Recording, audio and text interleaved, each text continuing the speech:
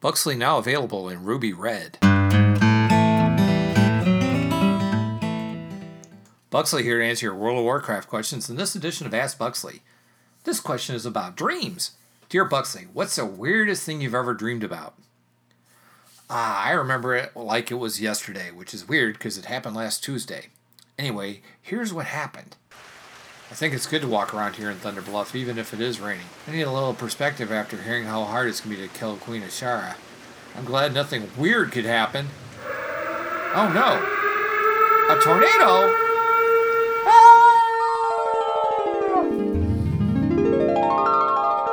Oh, it's so dark in here. What the? Where's my weapon?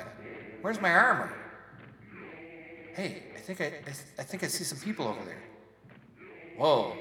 That's a long line. I mean, really long. I could be in that line for hours. And it seemed to me like several hours did pass, and I finally went through this weird portal, and all of a sudden I was standing in front of the first quest giver I ever met. And he had a quest for me.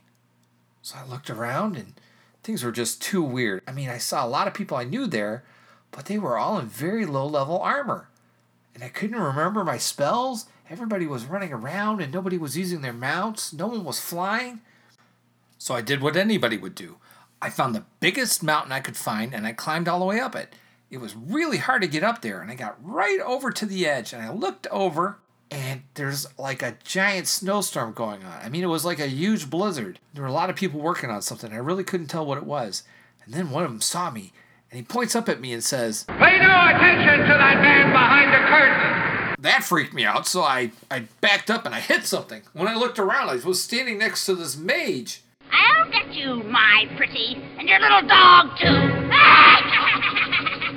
Well, that freaked me out, and I didn't have any weapons or armor or spells or anything that I could remember, so I did what anybody would do. I pushed her down the hill. And she landed in some water and started screaming, and I yelled down to her, "Walk it off, because you need a bath anyway." I mean, her skin started to turn green. And the next thing I know, I hear this loud, booming voice saying, "The server will shut down in 5 minutes for a quick reboot." Next thing I knew, I was waking up in Thunder Bluff again. I'm not sure where I was, but that was one weird place. I was glad to be back in Thunder Bluff because there's no place like home. Thanks for your question. He is Buxley, the great and powerful.